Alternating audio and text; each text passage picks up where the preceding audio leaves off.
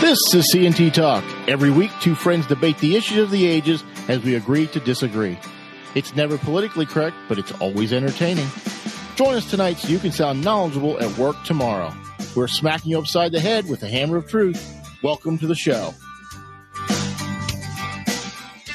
Hello. Welcome to our show. After some conversation last week, Tony, we got a caller. And the caller left two messages, and I thought I'd play them, but I want to preface this with our favorite kicker in the NCAA scored 2 points today, 2 extra points. Team still lost. Yes, not her fault. The team is terrible. The team has not won a game. No, they are horrible, and they deserve to be at the bottom of the cellar in the SEC. But I want to play the clips from our caller and get your reaction afterwards. Hi, this is Jessie. This is Anthony's sister. I was just listening to your podcast when Sarah Fuller came up, and this whole thing infuriates me to no end. My brother is exactly correct, and I completely agree with him. My twin sister would say the same, and so would my other older sister. All of us have played D1 sports. We played with some of the best athletes. I do not understand, and I think because as a man, you can't say that a woman can't do it because then you're being sexist. Well, as a woman who's played lots of sports at a high level, she shouldn't be out there. And that's one area where I will disagree with my brother. I don't even think she should be playing. And for the reasons that God made us differently. Men are stronger, they're faster, they're better. You take the best male in any given sport and you take a female who's the best in that sport and you put them against each other, 9 out of 10 times, the man's going to beat her every time.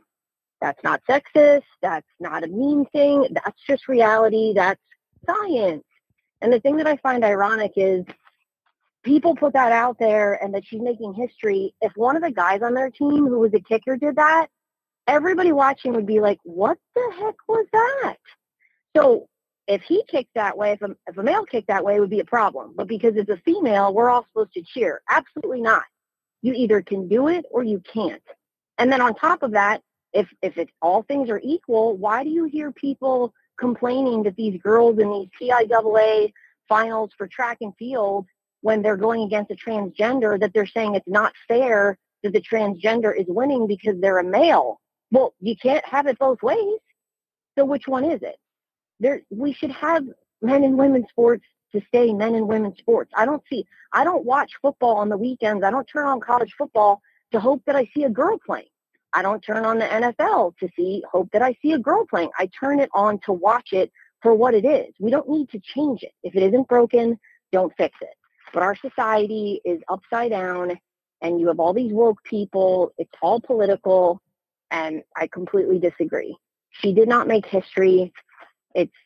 It's just another platform that these crazies can talk about. But I agree with my brother. No, she didn't make history. It was a terrible kick. I saw the kick, and she shouldn't even be on the team. It's no disrespect to her. Why would she not just stay playing women's sports? I was very good at soccer and field hockey. If I had been good enough to go pro, I wouldn't want to play for a male team. We would play men in college that were just interns at the college that were from Europe that weren't even hockey players, and they would crush us. And they were playing some of the best people in the country. Why is that? Because they're men.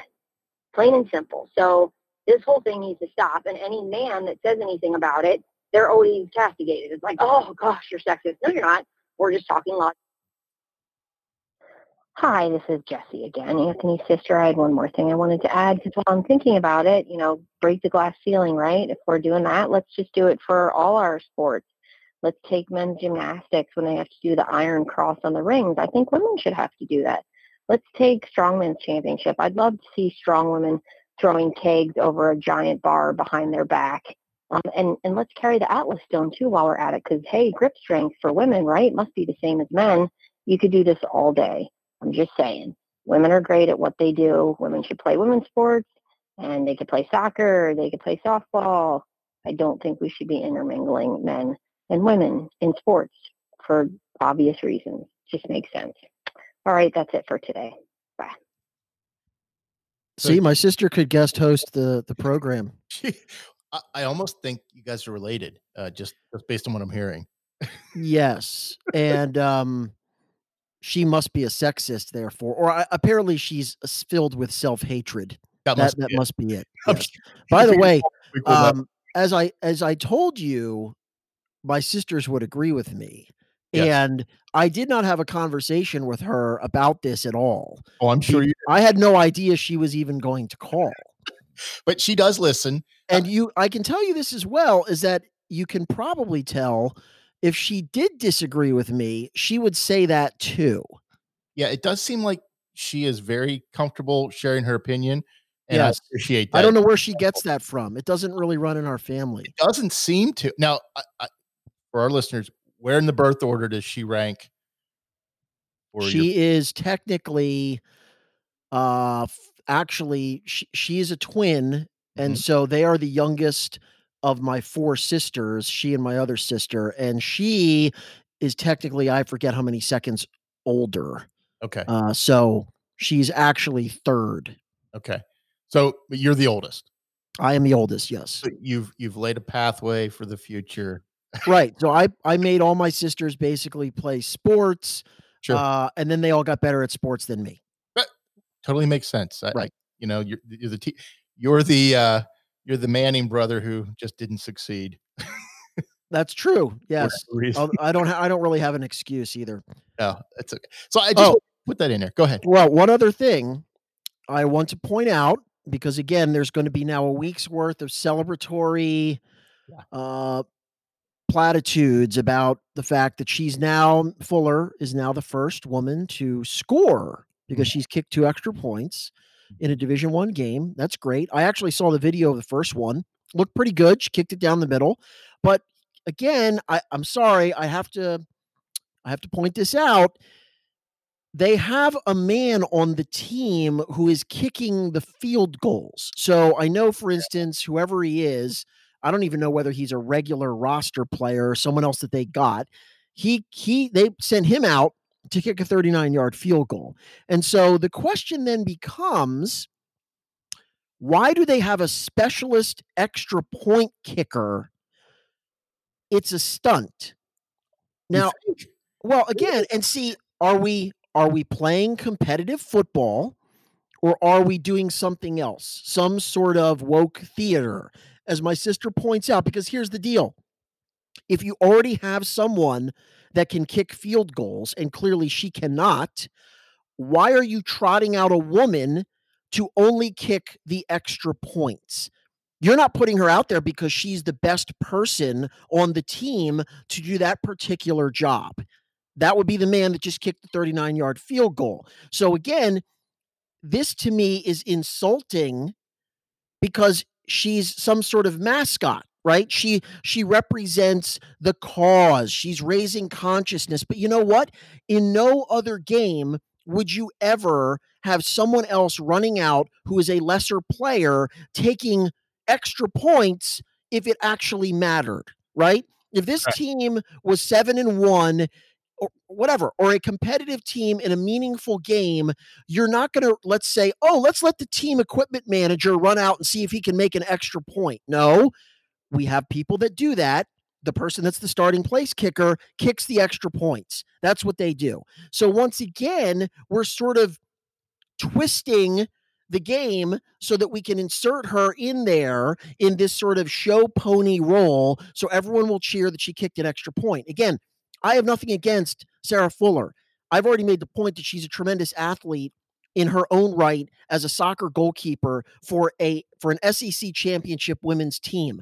She doesn't belong on a football field playing with men. And it's not because she's a woman.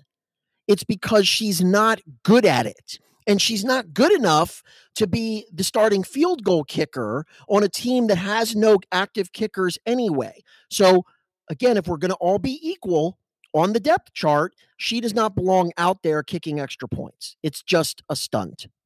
Well, and you're right. And I think your sister was very clear on that. And they do have a kick. Well, he's the punter, Pearson Cook. He took the field goal attempt today. He was 1 for 2 today against Tennessee. You can tell about Vanderbilt is because they got beat by Tennessee, and Tennessee is horrible. Why would they not be allowing their feel-good story to take or to kick the field goals. You know why? Because she can't. She can't make them. If she Now, could, that's guess what? Nothing against her, but No. then you shouldn't be on the team just as some social justice avatar to run out there so ESPN can have another 3 weeks. Now she'll win an ESPY. Guaranteed Probably. she will win an ESPY, right? Yeah, I think it's more a publicity stunt than anything else. And I get that it may be a social justice thing for ESPN. I think it's a publicity thing saying Vanderbilt's football team stinks. They stink completely. They fired their coach. This is the only thing that's going to get us notoriety, because otherwise nobody even cares that they have a program. So Well, you know what? You say it's a publicity thing. Has to be. Tell me, what is the message? What does this demonstrate to someone who is evaluating Sarah Fuller, football player? What is this actually showing us? I don't think it's showing us anything from a football standpoint. Well, what is the takeaway? I mean, I know what they think the takeaway is, which is, woman lands on moon. Yeah. No, for any reasonable person who is assessing this, what is actually the takeaway from watching this? So I think you're looking at it from a fan's perspective, and you need to look at it from an alumni perspective, and from a recruiting perspective, and from a donation perspective. So if you're an alumni, they're going to put that in the magazine. They're going to say, look what we did. We were the first college football Division I team in the Power 5 to have a female kicker. Do you think, okay, so my follow-up question to that observation is, do you actually think that alumni of Vanderbilt who care about the football program, who follow Division I football, I'm not talking about people who follow the gender studies program, I'm talking about people that follow SEC football, do you think that it is a pro or a con for those people that they just enacted a farce for the last 2 weeks, trotting a woman out on the field who can't kick the ball more than 30 yards? I don't think it's any more a farce than the football team itself. Oh, I do. Well, I think you're looking at it from, rightly so, you're looking at it from a fan of football's perspective. They're looking at it as, I'm a woke organization, I'm a woke university, and we don't see gender stereotypes. I can see it. I can see the copy being written right now for the alumni magazine, telling me how wonderful they are and how far-reaching, and they're going to go out and ESPN's going to put it all over the place. And you're right, she might win an ESPY for kicking a field or an extra point. Again, an extra point being 20 yards. Who cares? Anybody in college should be able to kick an extra point. It's not that hard if you're a kicker. So big deal. But the fact that she did it, they're gonna milk this, because guess what? Their football team. How is it helping women? It's not helping women. It's not. And that's my point, is that anybody, you hook somebody up to sodium pentothal who's on that team or on that coaching staff who are actually watching football, and you know what they're all saying? They're saying, she's terrible. She doesn't belong out there. She shouldn't be kicking. This is a stunt. She's a mascot. And so, in a very insidious way, while we're all supposed to pretend that this is a great thing and that it's advancing women, the only way that you actually advance is when you demonstrate that on your own, okay, with help, whatever. But in other words, that you have the ability, you have the aptitude, you have the capability of achieving something without the game being rigged. That you don't generate respect when everyone else knows that you're being propped up as a publicity stunt. So it doesn't actually help women, because everyone understands that this is fake golf applause, and we all know that she doesn't belong out on the field. And again, I'm not saying this to denigrate her.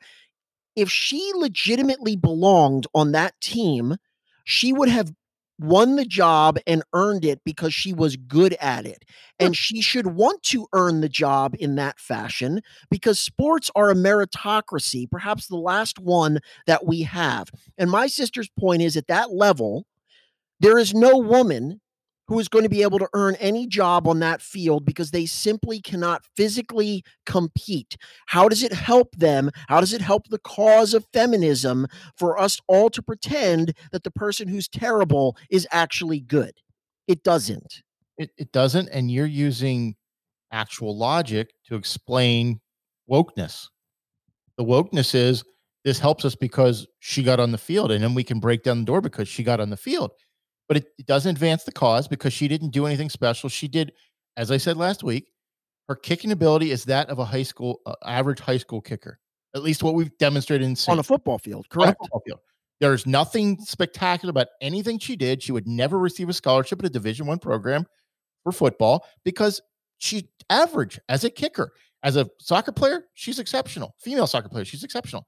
But as a male football kicker, she's average at best. And at the fact that she can't hit a 35-yard field goal, that's probably not really indicative of even an average college football player. Let me ask you this, because you played sports too, because we both played sports. Would it make you feel good? I think back, for instance, so my boys play basketball. They play basketball a long time. I played basketball. You know how sometimes they're on like rec leagues, there are kids that participate in the league and they have some physical disability or they have a mental disability. And so it's great. And it's great that they're participating, and it's a tremendous story that they're out there. The other kids support them. And usually in a competitive game, if they're playing, kids are going to allow them, for instance, they get the ball, no one's going to block it in their face. They're going to let them shoot, right? And that's a good thing. That's a tremendous thing for those kids. But those kids have a handicap, and it is right and good that they are not going to be treated the same way in that sort of setting, because we want them to enjoy that. We want them to get the feeling of they're doing well. Now, Sarah Fuller does not have a handicap. Okay. Right. So if you're a competitive athlete, and she is, because she is a premier Division I soccer player, do you think it would make you feel good as you were rolling out onto the field, knowing the only reason that I'm out here doing this is not because I've earned it by my kicking ability. It's because I'm some sort of symbol for some movement, and all the other guys on this team, including me, not a guy, we all understand what's going on here. I do not deserve to be kicking off for Vanderbilt football, right? Would you want that? Would you want to be that person? I certainly wouldn't, because I would be incredibly self-aware. The reason they're rolling me out here is for something that has nothing to do with me.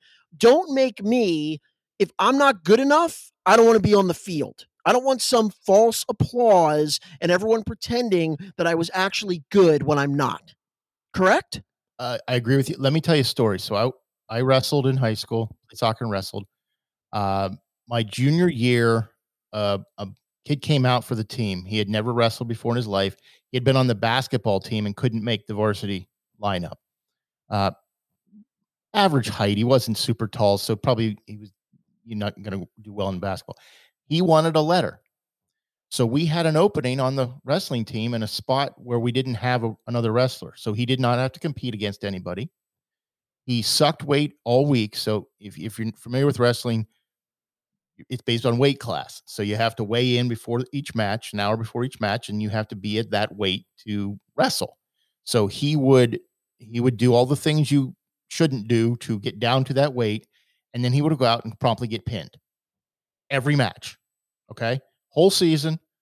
He would jump up the day after the match. He'd be 15, 20 pounds heavier than he was the day of the match. Whole season, gets to the end of the year. He got a varsity letter. He wore that varsity jacket. And in our senior year, he's walking around telling everybody how awesome he is because he's got a varsity wrestling letter. Now, he didn't earn it. He was a body who went out and promptly got pinned, gave up we could have forfeited and gotten the same number of points out of him and given the other team the same number of points. He was on the team. He was physically on the team, and he went out and got killed every time. But he was cocky because he thought he earned it. Now, I had a confrontation with him because I didn't like this kid at all. I had a confrontation with him, at which point I had to explain to him, you were horrible. You earned nothing. You are a disgrace to that letter, and you shouldn't have it. And I went to the coach and even said, you should not have given him a letter. He did not earn it. There are people on this team who earned the letters they got. They earned the right to be on this team. He showed up and he was physically alive. That was his entire contribution to the team. It annoyed me.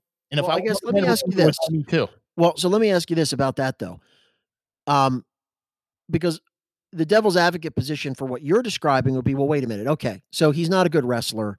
There was an open spot, but did he show up every day to practice and do what everyone else was doing? No.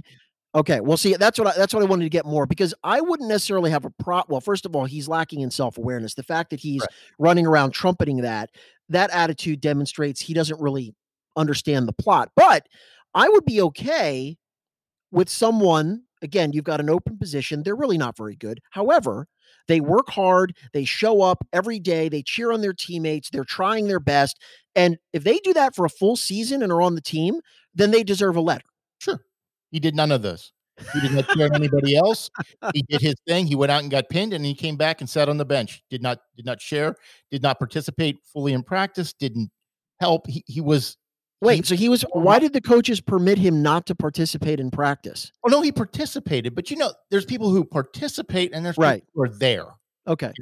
I'm physically here, and yes, every time there's a takedown, I'm on the bottom because I'm a bot. So he wasn't even trying to get good. He just wanted that letter. He wanted to be a placeholder so he could get that letter and walk around and say he was on the varsity wrestling team. Yeah, he didn't come out his senior year. He only went out his junior year to get the letter. Then once he got the letter, he never showed up again. He did not. So he only got there to get the letter. And that's what annoyed the rest of us, because we put in the blood, sweat, and tears to get to where we were. And we weren't wonderful all the time, but man, we put in the effort. This guy shows up and he's given a letter for doing next to nothing.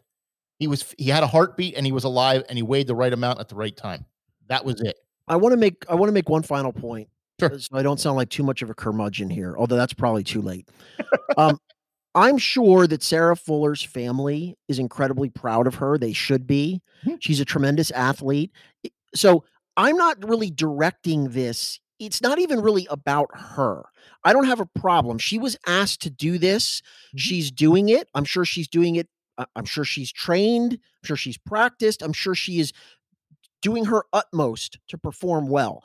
Sure. My criticism is directed at all the cynical individuals who are using her in that role in their ongoing sort of, political, ideological games, their publicity stunt, their consciousness raising. She is a pawn of these other people. I don't have anything bad to say about Sarah Fuller, the person, the effort, and her family should be tremendously proud. And look, there's an incredible amount of pressure on her, Mm-hmm. but the bottom line is my only critique of her is she stinks at football and she shouldn't be out there. And the reason she's out there is because of other people that have an agenda that have nothing to do with her.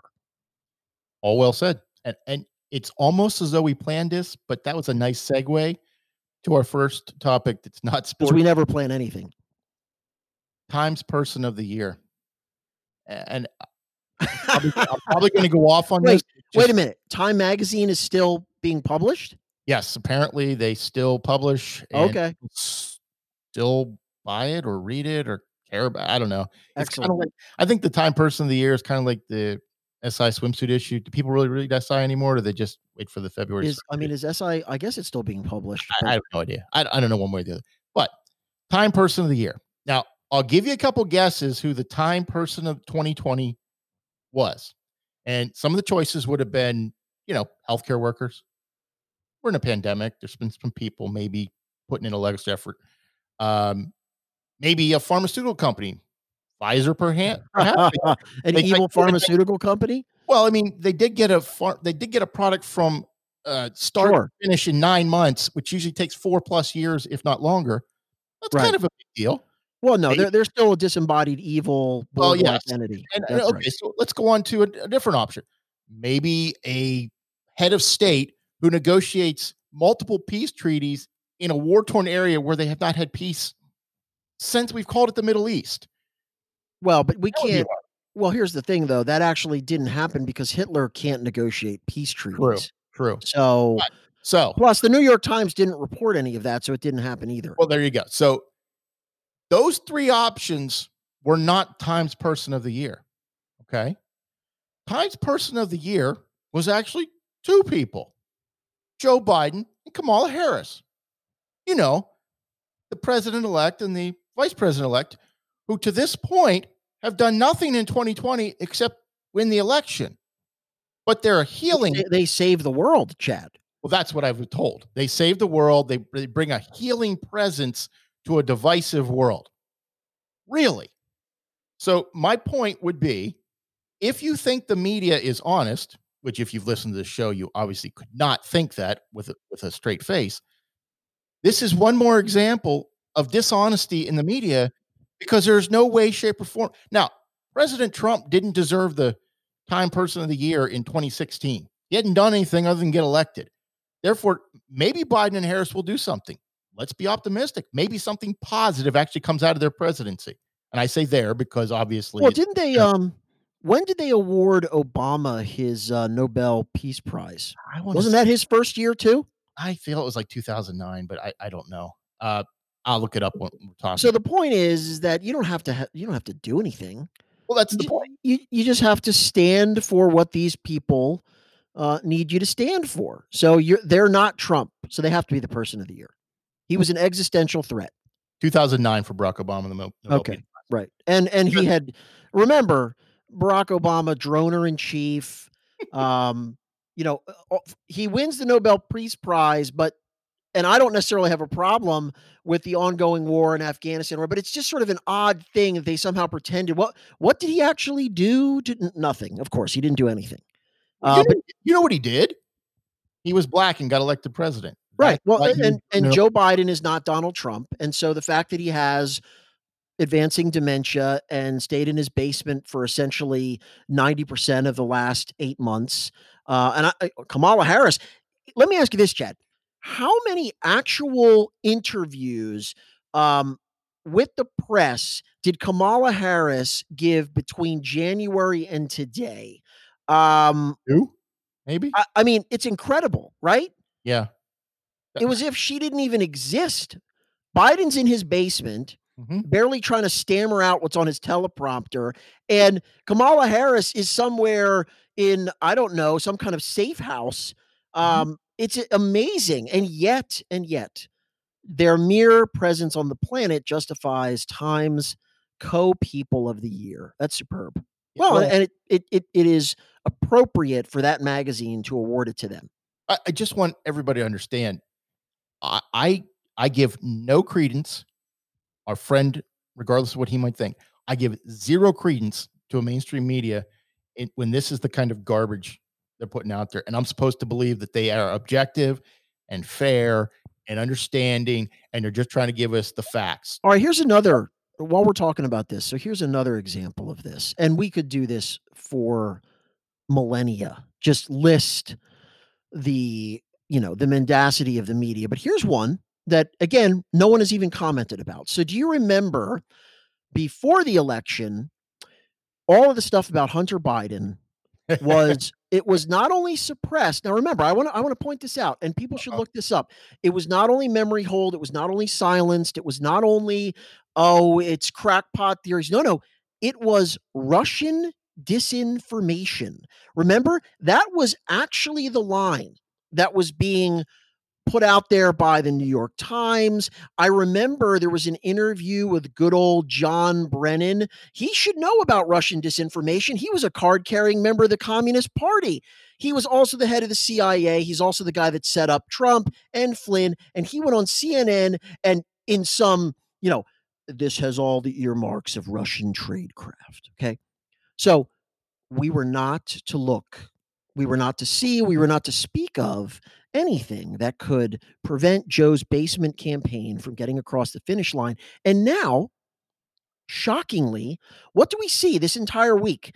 There's actually news organizations who have decided, hey, you know what? Hunter Biden is under investigation by the FBI and the DOJ for tax crimes and, his overseas relationships with China. Now, it's not just the hypocrisy, which of course is staggering and omnipresent. These people literally claimed less than 2 weeks ago that this was disinformation from Russia. Now, has anyone asked Wolf Blitzer? Anyone asked, I don't know, Anderson Cooper? Anderson, why are you now spreading Russian disinfo. I distinctly remember watching your show and I stayed away because me don't want none of that Russian disinformation. Wait, you're reporting on it now.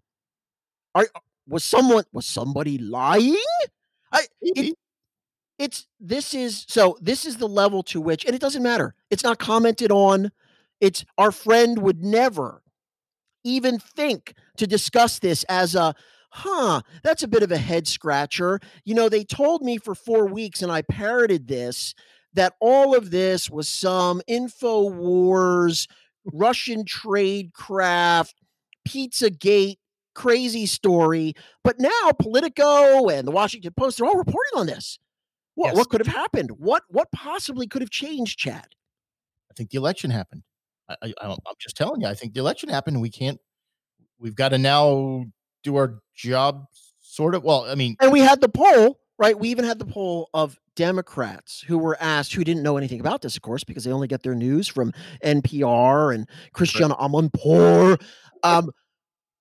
If you had known any of this stuff about Hunter Biden and Joe Biden, which of course was all documented, 33%, something like that, might have changed their vote, wouldn't have voted for him.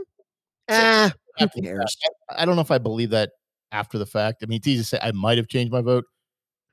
Well, here's the thing. If they're Democrats and any of them are saying, why wouldn't they just say, of course I wouldn't have changed my vote. I was voting against Hitler. Yeah, well. It doesn't matter whether Joe Biden had murdered 17 puppies by drowning them in the river. As long as it's not Trump, I'll vote for anybody.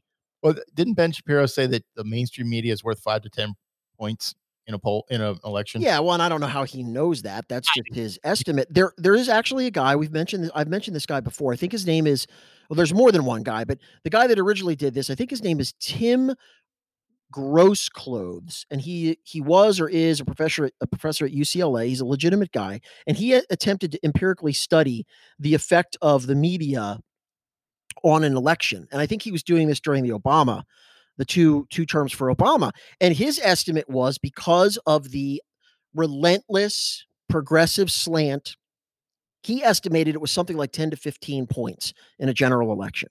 I mean, can you imagine that, Chad? 10 or 15 points? Wow. That's, the Democrats never win another election with a neutral press. But that's, to anyone who pays attention to this, that's self-evident. One of the most distressing things for me is when I talk to friends of mine who are, let's say, left of center. That's fine. But when you try to talk to them about facts, because of what the media has done, if you only get your news from the mainstream pipeline, meaning pick any of the news networks, most of the smart people, right? They read the New York Times because that is authoritative news. They read the Washington Post. They listen to NPR. They are not aware, and these are smart people. These are engaged people. They have no clue about any of this. And so when you try to talk to them about, hey, there's been an autonomous zone in Seattle for like, what? Well, there's actually ongoing rioting in Portland for 156 days. Well, that's crazy. It's the Proud Boys. No. This is actually Antifa and BLM. You should see it. There's blocks and blocks. It looked like Beirut. The stores are bombed out. No, that's impossible. That hasn't been happening. You can't even have a meaningful conversation with people because they don't know what they don't know, because the media is intentionally not just distorting, but suppressing any news that reflects badly on the Democratic Party and on their ideology. And the Hunter Biden story is the perfect example of this. Most people don't know, and what they do know is, oh yes, that was Russian disinformation, until it wasn't. Well, it wasn't. So I'm glad you brought that up, because Joe Biden had a little conference call this week, and I want to play a clip from that. One of the things I'd be concerned about, just as was pointed out to me that you wanted me to be concerned, Derek, I think it was you said it, about, dealing with Vilsack as in terms of agriculture. Well, first of all, you can learn more about Vilsack's record, but my point is this. I don't think we should make that a big issue going into before January 5th when the election takes place down in Georgia. In one of those states I can't remember. Far ahead of ourselves on dealing with police reform in that, because they've already labeled us as being defund the police. Anything we put forward in terms of the organizational structure to change policing, which I promise you will occur, promise you. Just think to yourself and give me advice whether we should do that before January 5th, because that's how they beat the living hell out of us across the country, saying that we're talking about defunding the police. We're not. We're talking about holding them accountable. We're talking about giving them money to do the right things. We're talking about putting more psychologists and psychiatrists on the telephones when the 911 calls through. We're talking about spending money to enable them to do their jobs better, not more with more force, with less force and more understanding. Okay, I can't listen to any more of that. He was talking with Black civil rights leaders. I guarantee you Derek was probably Derek McKesson, who is one of the rabble rousers for BLM, a wholly nasty individual. And if you want to look up some of the things that he has said about police, and you know what Derek McKesson is thinking to himself? First of all, he's thinking, I cannot believe this guy is now in charge. He can barely get through a sentence down there in Moldavia, Georgia. It's Georgia. It's one of the states. Oh, that's right. That's right. And that Vilsack with the agriculture, right? So first thing he's thinking is it is amazing that this guy is in charge. The second thing he's thinking is when Biden says, oh, we don't want to defund the police. He's like, who's we, Kemosabe? Yeah, no, we do. We've explicitly said that. We continue to say that. In fact, talking about perfect segue, have you been reading about the latest? It's beyond insanity. The latest craziness to come out of Seattle. Refresh. It's hard to keep up with it. So this is not a Mad Magazine story. This is not from the Babylon Bee. Crime. Yes. The Seattle City Council, in their infinite wisdom, is now in the process of proposing an ordinance that would make unprosecutable any misdemeanor let's be clear. When you think misdemeanor, this isn't a speeding ticket. This is theft. This is assault. This is vandalism. Think of any kind of crime that ruins and threatens individuals within a neighborhood that's short of literally, armed robbery or murder. It's one of these. We're not going to prosecute that anymore if you can demonstrate you have, one, a mental handicap. I forget, there's another one, but the main one is sort of the catch-all is if you are impoverished. If you're someone who's poor, listen, man, I couldn't help punching that guy in the face. I'm poor. What the heck? Right? Why do I have this TV? Why did I just throw that Molotov because I'm poor? And so they are literally proposing, and you can actually watch the city council meeting where even the local police there are saying to this council, are you insane? Like, do you understand what this is going to do? No, they don't. They don't understand. And perhaps they're just going to have to live in their utopia that they've created. Well, it's called the poverty defense. And if they use the theft, they let the jury decide, let them understand. And any complaints about this are an anti-poverty bias. But here's the point, though, and I want to make this very clear. What does it say about people? And let's also be very blunt. When they talk about the people that are going to be primarily exonerated from committing crimes, many of those people are minorities. Okay, we're talking about an urban center. Sure, some of them are white, some of them are Asian. Most of them are African American. What you're basically saying is these people, because they come from poverty, from areas that are crime-ridden, they're incapable of having any moral agency for their actions. They're basically beasts running around who can't control themselves, and therefore, they really shouldn't be blamed for assaulting people or robbing stores. You know who would say that, Chad? Richard Spencer would say that. That's exactly the view of Richard Spencer and anyone who's truly a white supremacist. That's exactly what they think of minority populations, and these are the woke people on the city council parroting that worldview. Well, it's a recipe for disaster, and I think they're just again, it's Seattle, could be Portland. They're going down the tubes, and they can't seem to grasp that this is not going to be a positive in the long term. They think they're helping people. Uh, I think it goes back to our first discussion about Sarah Fuller.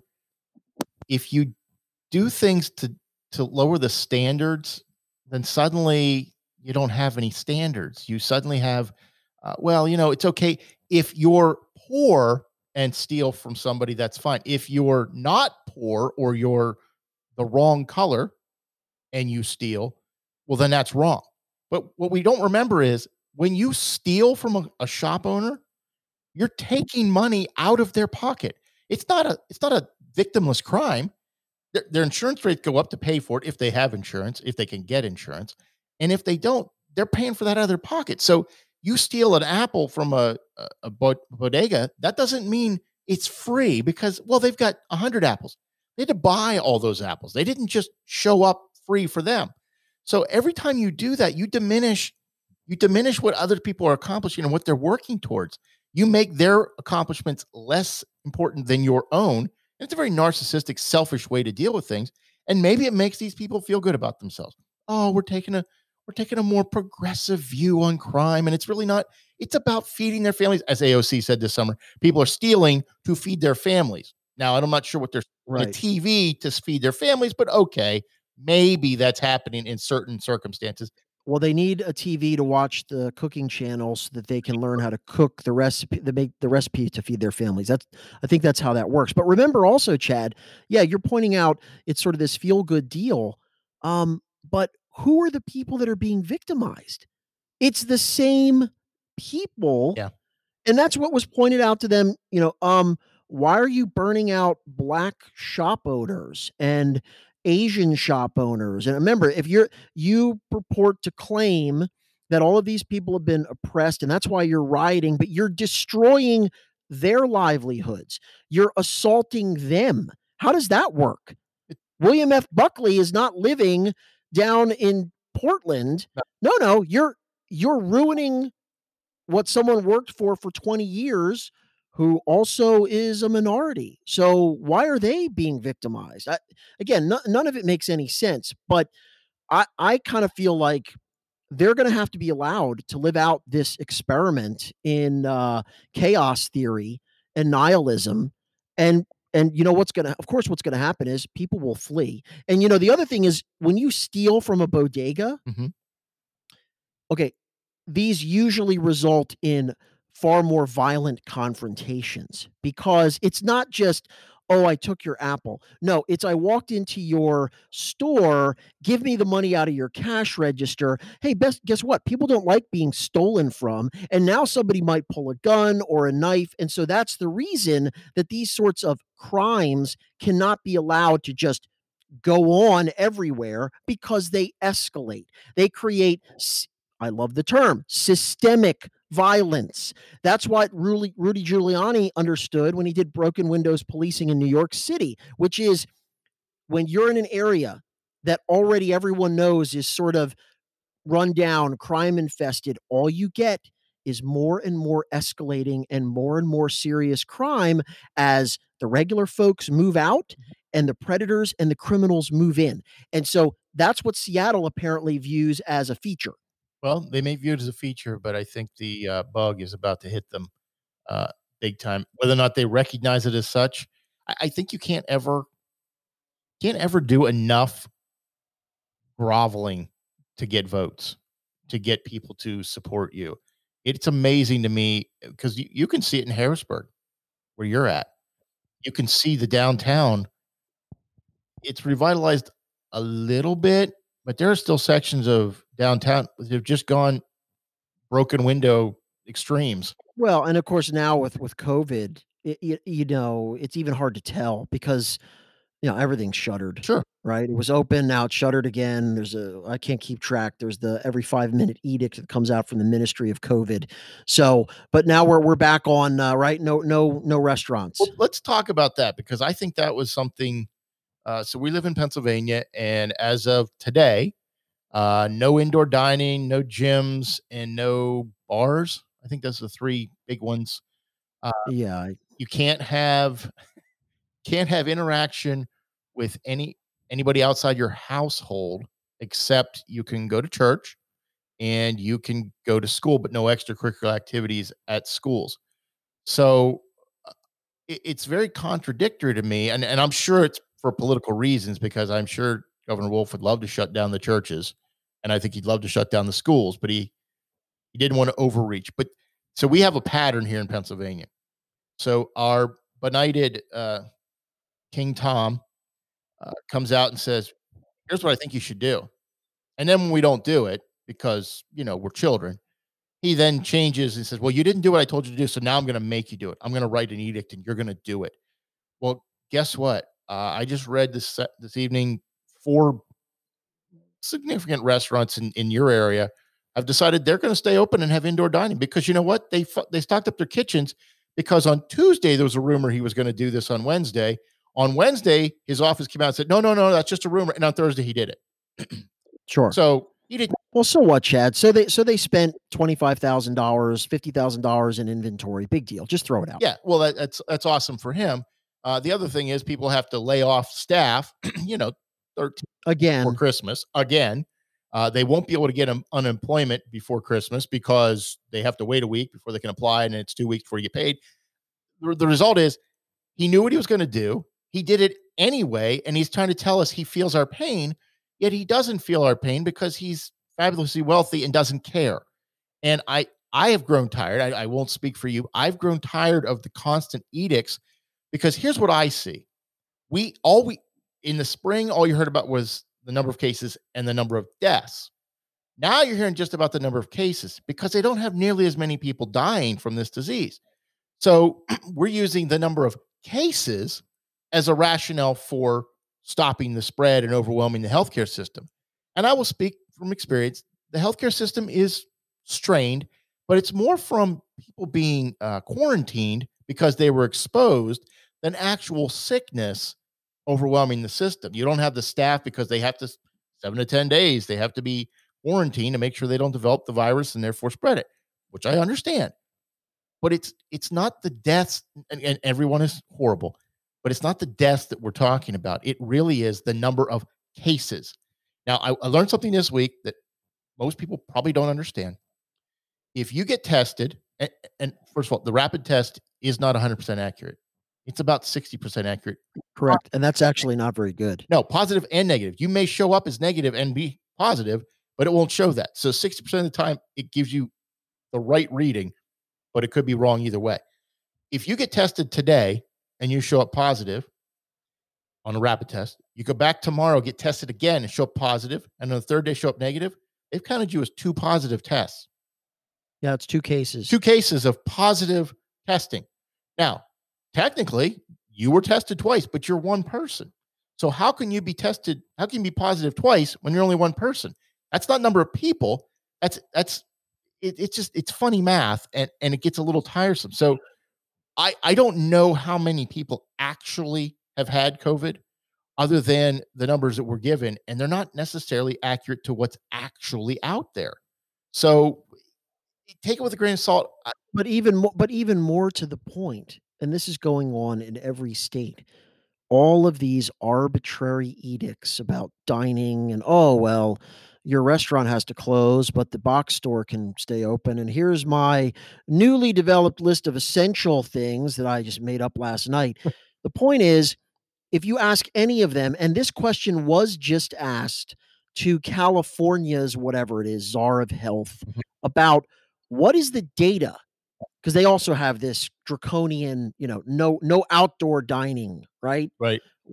In fact, everyone must walk around with their own personal bio bubble. You must roll around the city, whatever. And they asked the czar, what data are you looking at that suggests that outdoor dining poses a significant risk of spread? And you know what the answer was? Nope. The answer was, refreshingly, even though this was unintentional, well, actually, we don't have any of that data. But you know what?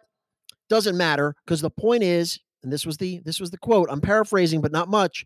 What we really wanted to accomplish was just to make people stay inside, stay at their homes, don't go out. So we figured, hey, we'll just ban them from eating outdoors at restaurants. Now, let's follow. So first of all, they're essentially lying. They're manipulating the data. We've known that all along. But let's follow that logic. Now, wait a minute here. So, but I thought, Chad, now I'm not Dr. Fauci, but I thought it was worse to be inside with people that have COVID. So your little gambit pretending that there's a justification when none exists to prevent people from gathering outside is now forcing more people to stay inside where they pose more of a risk to each other. Am I following that? I think you are, and I'll give you the exact quote because I think it's important. He said, he was asked by a reporter, asked whether there's any data to support a ban on the outdoor dining, such as evidence of outbreaks linked to that specific setting. His answer implicitly conceded there is no such data. The ban, he said, it's not based on a demonstration that outdoor dining is especially dangerous, but on a desire to keep people from leaving their homes. It's control. It is complete control of our lives.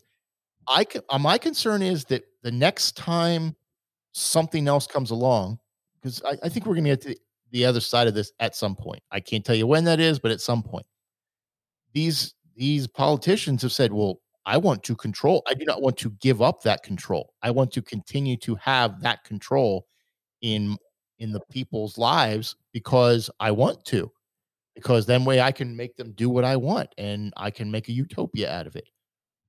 I don't see it going back, and that's a bad thing. Our civil liberties are being destroyed for what? What exactly are we getting out of this? Well, we're not getting anything out of this.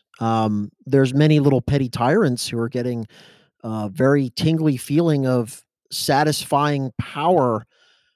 And I'm to the point, honestly, Chad, that I have to be careful how I say this. I'm sure many of these people, okay, Dr. Fauci, all of the people that are working to try to, get us through this, sure, they mean well. They want to make sure that less people are infected, less people die. But there's a whole bunch of people that are also simply doing many of these things because, as you said, they enjoy wielding power and they enjoy telling other people who they view as lesser and dumber and simply not worth listening to nor respecting in terms of their individual liberties, as you're just going to have to do what we say. And you know what? You don't even really get to ask for an explanation because that's why I'm in this position and you're beneath me. Yeah. And if you don't believe that's going on, then you haven't really been paying attention to the things that these governors have been saying, the monumental hypocrisy. And we've talked about this, where the more equal pigs have different rules than the less equal pigs, the incredibly discriminatory way that these rules have been applied to sort of favored and disfavored constituencies. And to your point, what that is producing justifiably is millions of people who are watching this and basically saying, we're not going to pay attention to a single thing that you tell us. And so then when you have these people ranting about the fact that you're not listening, I read the scroll very slowly and you still did not listen to my edict. You know why? Because you forfeited all credibility. Because we see your fundamental hypocrisy. We see your double standards. We see your lying. We see your obfuscation. We see your inability to generate any data, even though you're supposedly following the science. No, you're not. You're just issuing orders and expecting people to comply. And you know what? Here's the thing. You are destroying people's lives. I'm not talking about, oh, it's just money. No. It has huge human costs. And we could go down the list of them, including domestic abuse, including suicide, including people who have died because they could not avail themselves of other health care when they have comorbidities.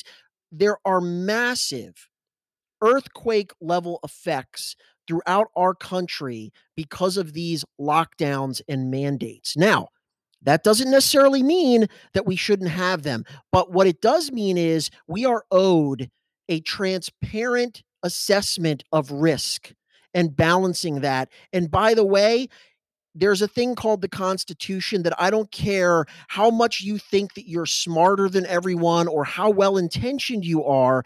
There are certain things that you're simply not permitted to do in this country, no matter how much you think that you should have the scepter that protects everyone from themselves. You don't get to make those calls. Joe Biden doesn't, Donald Trump doesn't, and none of these governors that have run amok get to make those kind of decisions either. And they have lost all credibility because we see that they enforce them haphazardly, arbitrarily, and some are favored and some are not. Why should anyone listen to anything they say? Well, yeah, Pennsylvania being a perfect example right now. I can go to church and sit with people, but I can't sit in a restaurant with people. I'm confused how that's different. You would say I'm wearing a mask while I'm sitting in church. Okay. But I'm still with other people. I don't understand. Well, and before we were on lockdown, you could sit at your table without a mask, but you couldn't walk through the restaurant Correct. without a mask. Does anyone even think that there's a scientific basis for that? There's none. No. There's none. It's a guy in a room just making up rules. Hey, this sounds good. Why don't we make them walk to their table with a mask on, then they can take it off? Well, I went out to eat last night in a restaurant. So I ate in a restaurant last night when it was still okay. At midnight, it became against the rules to eat in a restaurant. Did something change?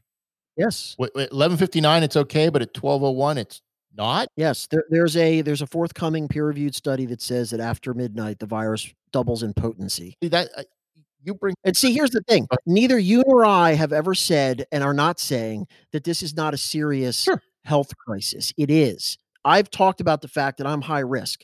I'm not somebody that is going to do well if I get this virus. So I'm not running around like I'm at spring break. Woohoo! I don't wear masks. Let me go breathe on some people. But the point is that you can acknowledge the seriousness of this virus, the fact that it focuses on really people that are older or people that have other health conditions.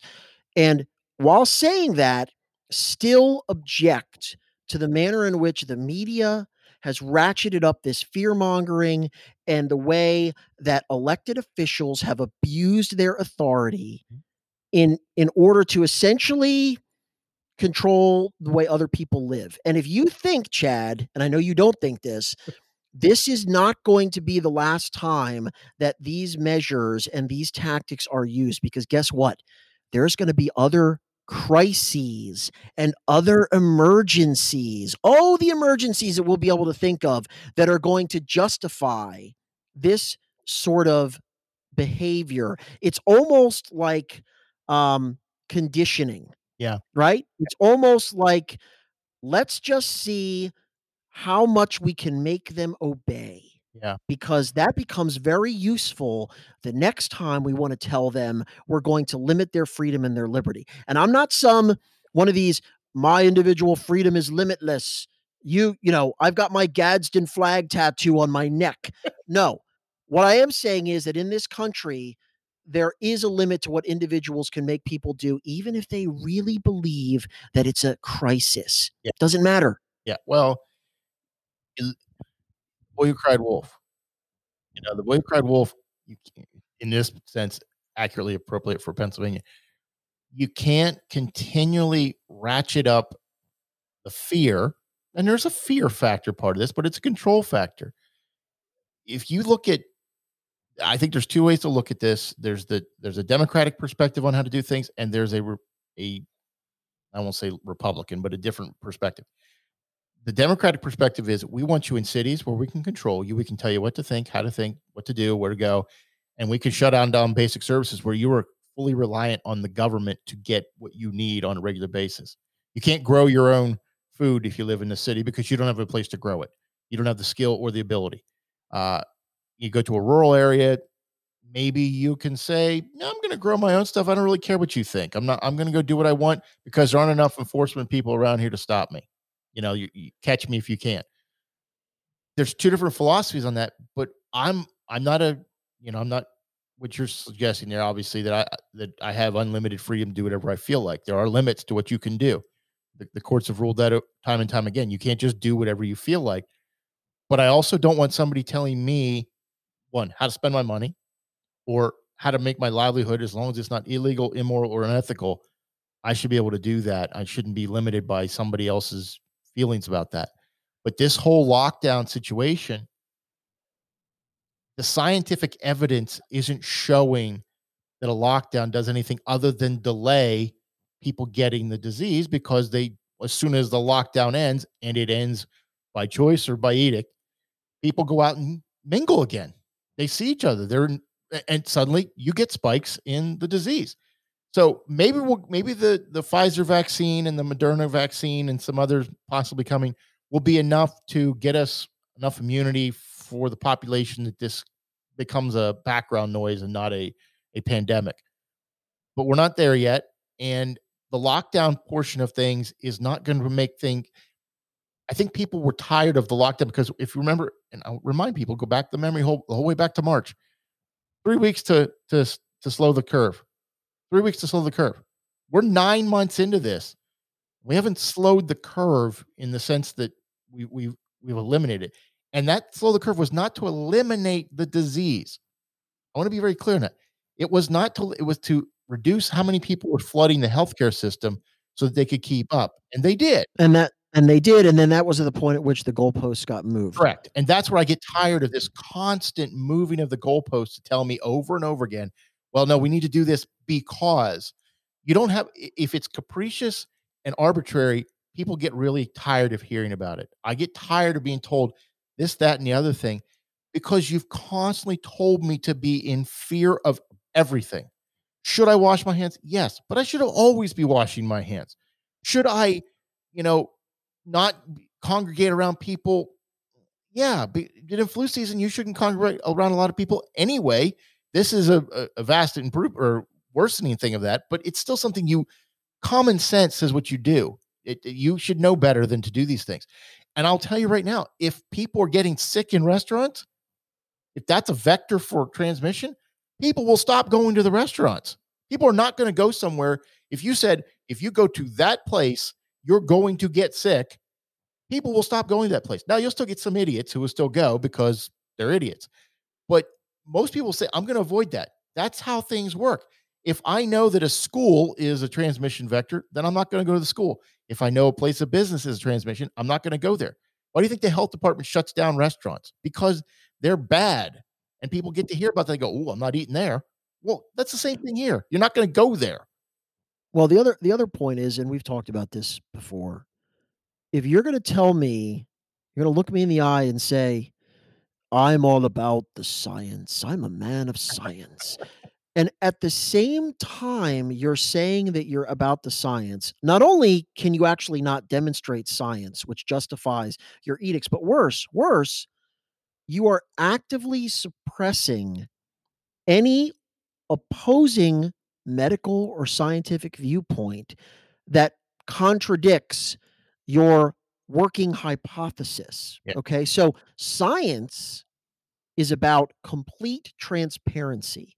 In fact, it's about constantly taking in new information and testing whether our original conceptions need to change. What has happened in this debate, and it's incredibly disturbing because we're not just talking about some ideological issue, this is a public health issue, is the elite have formed their consensus. And their consensus is COVID is the worst. It's incredibly dangerous. And if you don't wear masks, and if you don't huddle in your homes, and if you go out, you're a denier and you're going to kill many people. And this cannot be questioned. Well, guess what? Why wouldn't we be happy is the wrong word, pleased to learn, for instance, hey, you know what? the recent science, let's say the Danish study that showed masks don't necessarily have a huge effect. Now, look, you can still choose to wear masks, but why would we want to suppress a randomized trial that shows, hey, you know what?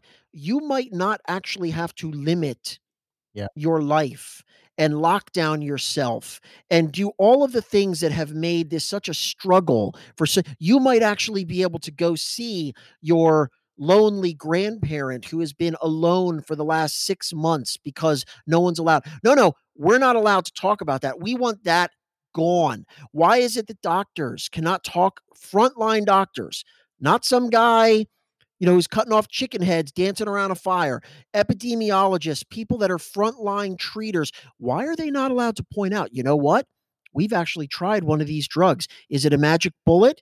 No, but it has worked for many of our patients. Why should people not have access to that information to make their own decisions with their own doctors about something that might actually save their life? No. Why? Because the bad orange man, he said something good about it. It must be silenced. That is an incredibly dangerous position that we're in right now, where we have people who are deep sixing medical information. And look, not all of it's valid, and we don't all have to agree. Okay. But they are silencing facts. They are silencing information because they've already decided this is the narrative. There will be no deviation from it. That is not science. That is religion. They're doing religion right now. And that's a problem.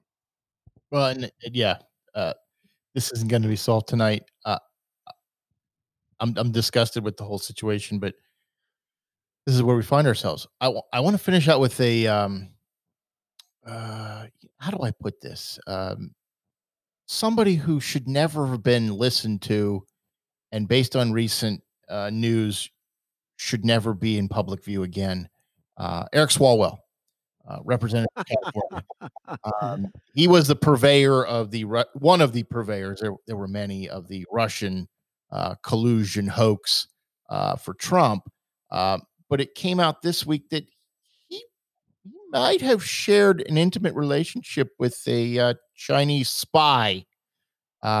So yeah, is that the George? We need the George Costanza clip. What was that? Was that wrong? Someone's going to need to explain that to me, because at my other job, that was fine. It was fine there. I don't understand what the problem is. Ted Cruz said something. I'm going to paraphrase this. I can't remember what he said now. Ted Cruz basically said, I've said a lot, and what he said was screw China, and I wasn't aware how closely Eric Swalwell was listening. Which is actually that's a pretty good line. That is a pretty good line. Ted Cruz comes off some good ones sometimes. So basically, this guy is we had Dianne Feinstein's driver was a Chinese spy, and Eric Swalwell's mistress was a Chinese spy. I'm seeing a pattern. And Hunter Biden is now that we're dispensed with the Russian disinformation, being investigated for antics and financial dealings with communist China. And, the NBA is in bed with communist China, and many of our leading woke corporations are raking in billions from This seems like a trend and a somewhat troubling one. Well, it should be a troubling one, but apparently we're not supposed to really think that. I think we're supposed to think, well, it's all on the up and up because they said so. Nothing to see here. Move along. I bring it up because this is a developing story. We'll have to see. We'll make some more fun of Mr. Swalwell next time, and he deserves it, because again, this was the guy that was out there every day lying. Yeah. Okay, let's be clear. Adam Schiff, Swalwell, they were all lying about the Russian collusion fantasy. Yeah. And in fact, you got to give this guy credit. I mean, these people are shameless. He's now out there. One of the statements he made is, well, what I want to know is who leaked this information. I mean, again, it takes some incredible stones for a guy like that to go out and start talking about how he is now indignant about leaking information. Oh my. I mean, it helps. you know what, being completely amoral, it can assist you in these kind of situations because you'll say anything. Well, you'll say anything because you think the Lemmings will listen to anything you say. That's neither here nor there. I do have to finish up with this goes out to one of our listeners. Yes, Penn State finished the season with a better record than Michigan. Wait, is the season over? 3-5? It's 8 games? I think they're supposed to play another one next week, but I'm not really sure why. Yes, Michigan should be wearing the Saints paper bags. Or you should be you should be doing this podcast with a paper bag over your head. Hey, I told him, he said, well, they finished a better record than Michigan. And today was supposed to be the game in which they would have been destroyed by Ohio State. Luckily, the Big Ten changed the rules to allow Ohio State to actually play in the Big Ten championship because they didn't have enough games to do so. Now, smarter minds than us have decided we don't really want Indiana to represent the Big Ten East. So we're going to change the rules so that Ohio State can play in the Big Ten championship. Oh, okay. Wait, so the Michigan-Ohio State game did not go on today? No, there was a COVID. Okay. I saw that it was on the schedule, and I wasn't really paying attention. And yes, it will be a bloodletting whenever. I guess that game's not going to happen now. No, it's not going to happen. The suggestion earlier in the week was maybe we'll have Indiana play Ohio State again for reasons just to have a game, I guess. But that did. I mean, Michigan might have lost that game, Chad, by 50 points. Oh, easily. Let's just put it this way: they would be 2-6 had they played the game. So it's no question. Yeah. It doesn't matter. Okay, quick prediction then before we go. Yeah. Will Jim Harbaugh be the coach of Michigan next season? I hope not. I know there's rumors both ways that he's one of the front runners for the Detroit Lions. Good riddance. There's also a rumor that he might be negotiating another contract with incentives and a lower base salary. I say, please no.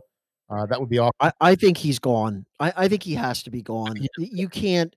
You need sort of a restart. It's clear that for whatever reason that experiment has failed. And yeah, this has been a crazy season. It's hard to tell. But here's the thing: that team's trajectory. And look, they had some good seasons. They weren't terrible, but he's winless against Ohio State. They were awful this season.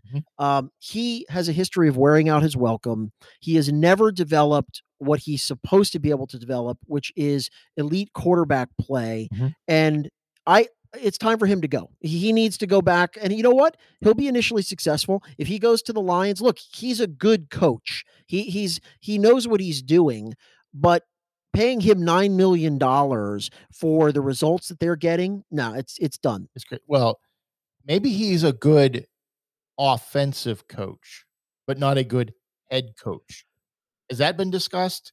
Well, look, here's the thing though. Where did he was at Stanford, right? Previously? San Diego State, Stanford. And he was a good head coach for the San Francisco 49ers for at least 3 or 4 years until kind of the wheels fell off because he couldn't get along with anybody. And then they had to be rid of him. So no, I think he's a good coach, but I also think that his personality, you can't endure that for more than 3 or 4 seasons, and he simply hasn't won enough to justify what they're paying him. I completely agree. You're not going to give me grief about the Steelers? Why? Because of what? Because they lost on. So what? Of course they were going to lose. They weren't going to go unbeaten. In fact, you should be happy that they lost. Well, I'm not happy they lost, but I knew they weren't going to go unbeaten either. I think they've had. I don't know. I don't know if it was not enough rest and not enough reps together.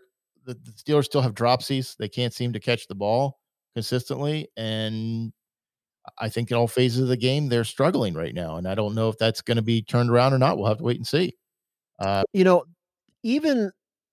Even the Chiefs, okay, they've been winning. They've kept winning, but the Chiefs haven't even looked that good. There's right now, look, I still think the Chiefs are the clear favorites to win the Super Bowl again, mostly because they have Patrick Mahomes and nobody else does, but they have a very good team, and there's nobody that's as explosive as that team on a game in, game out basis. The Steelers, a lot of these other teams, they might have a game where they score 30. They could have another game where they slog through a 13-point disaster, right? But I will say this, I don't think the Chiefs are playing all that well. The Steelers clearly have been struggling.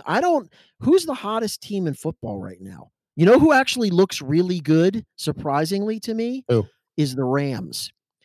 Um, the Rams defense is the real deal, and it looks like that McVay has kind of gotten that offense figured out enough. And he's another one that's, I mean, I don't really think Jared Goff is very good, but he can be good in the right environment, and that's all they need. Their defense is suffocating people. Yeah. I would put them up there with possibly right now the leading contender, even over the Packers in the NFC, to maybe get back to the Super Bowl. I could agree with that. I think the Packers have looked vulnerable at different times. Aaron Rodgers is still very good, but and the Saints. I think right now the Rams and the Saints might be the two teams that are playing the best football. Again, the Chiefs are always going to be up there because I think they're the best team. I could agree with the Saints if Drew Brees comes back full strength and he's Drew Brees. I am not sold on Taysom Hill. Oh no, they're not going to win the Super Bowl with Taysom Hill under center. I'm assuming that Brees is going to be back and playing. Okay, yeah, and the Steelers have some chance. They're 11-1, so there's 4 games to go. They're most likely going to win the division, which means they're going to be at worst, 4 seed, no worse than a 4 seed, regardless of what else happens. But I think the 1 seed's out. And honestly, I don't know that a 1 seed was a good thing for them because a break seems to be bad for them when they have breaks in that week. So I don't know what's going to happen. But they're not catching the ball. They can't run. And I know James Conner was out the last 2 games, but they can't run. 4 tries inside the 5-yard line, and they can't punch it in against the Redskins. I'll call them the Redskins, Washington football team. That's disheartening. They had what you texted me that night, and you said they had more penalty yards than they had rushing yards. Yeah, that wasn't good. That's not a recipe for success. If you're gonna have Ben throw, what was it, 53 times in that game? That's not a recipe for success. You can do that occasionally, but it's got to be the fluke. It can't be a constant thing. And he's been throwing a lot the last couple of games, and I think that's because they're trying to make up for the running game. It's a big game for my Colts. Yes. This is the most important game of their season against the Raiders, the completely schizophrenic Las Vegas Raiders, who have already beaten the Chiefs once, almost beat them again. Yeah. Have also beaten, I think, the Packers. Yes. And have beaten they have beaten some of the very best teams in the league, and yet they should have lost twice to the Jets. Yeah. So that's weird. I think it's a weird season. I think you made that point. It's a very weird season. So some things are odd. I think the fact that you've got players shuffling in and out, not due to injury, but due to COVID protocol, you're really disrupting, especially the lines. I think every team has had line issues because they're in and out, both offensive and defensive, and it makes it really, really hard to consistently game plan when you're missing people. And here's my other contention, and this is a Steelers thing, and I know it's affecting other teams as well. They played 3 games in 12 days. Yeah, that's crazy. That's totally crazy. And they have lost 3 starters because of it. And that makes me concerned that they're not getting enough rest in between games to really play a healthy game. We talked about a little bit last week with Denver having no quarterbacks. At what point does the product suffer? It already is sufficiently that you say, okay, we can't do this. We can't do this. To me, it's reckless and irresponsible to have an NFL team playing 3 games in 12 days. Yeah. You're guaranteeing injuries. That sport is too violent and too brutal to have people out on the field with that quick of a turnaround. It's not going to work. And I think what we're going to see in these playoffs, I hope we don't, is that there's going to be a lot of playoff games that are going to be decided because people are in COVID protocol or people are injured. And so you've got sort of these skeleton crew teams. And that also, I guess, in some ways makes it potentially more exciting because you don't know what you're going to get week to week. Right. Well, and maybe whenever they reach the end of the season, there's 4 more games left. We'll see if it's in the next 4 weeks or if it's extended. I wouldn't be upset if they took a week and said, we're going to lock down everything. We're going to clean everything, and we're going to let the players heal, or get people Yeah. out of COVID protocol. We want to see. I'm not interested in seeing a number and a jersey. I want to see the players who make that team what they are. Whichever team you root for, you don't want to see the backup necessarily just because somebody's sitting at home because they breathed at the same air of somebody else. You want to see Phillip Rivers on the field. You don't want to see his backup, Jacoby Brissett, because Phillip is sitting at home because he had turkey with a family member who was sneezing. You don't see that. So let's make the product good instead of trying to shoehorn it in. Somebody has said many times, you could play into May and you'd still have the biggest audience. It wouldn't matter when you play these games. So why are we trying to shoehorn it into these 18 weeks like we normally do, or 17 weeks, sorry, and then run the playoffs the same way? I think you're causing undue harm and injury to the players and to the game by doing this. Just my opinion. Agreed. I actually like the idea of a complete 1 week break for everybody.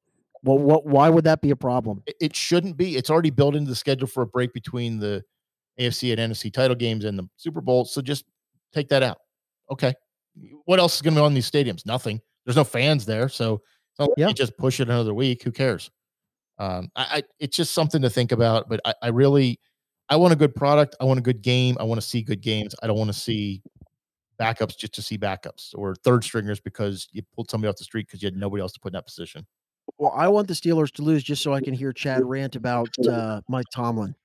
I don't think Mike Tomlin did a poor job on Monday night. I think the players executed poorly in all facets of the game. So I can't blame him for anything in particular. I think the Washington getting that kick for a field goal at the end of the first half was atrocious. I think the refs should be fined and disciplined for stopping the clock for no reason. And Alex Smith took the football off the field. So why did the Steelers have to get penalized for it? Well, and you know what they say about execution, right, Chad? Do you remember the quipper, John McKay? Do you remember the famous quote? So John McKay, very sardonic, dry sense of humor, famous coach of the Tampa Bay Buccaneers when they were abysmal. And that's what he was asked at press conference. What do you think about your team's execution? I'm in favor of it. So Steve Spurrier was his starting quarterback in the first season. And he was not a quarterback in the NFL. Okay, so that's all I got. Anything you wanted to talk about before we left? I am finito. Okay. Thank you for joining us all. I hope you have a good night, and we'll talk to you next time. I'm Chad. I'm Tony. Good night.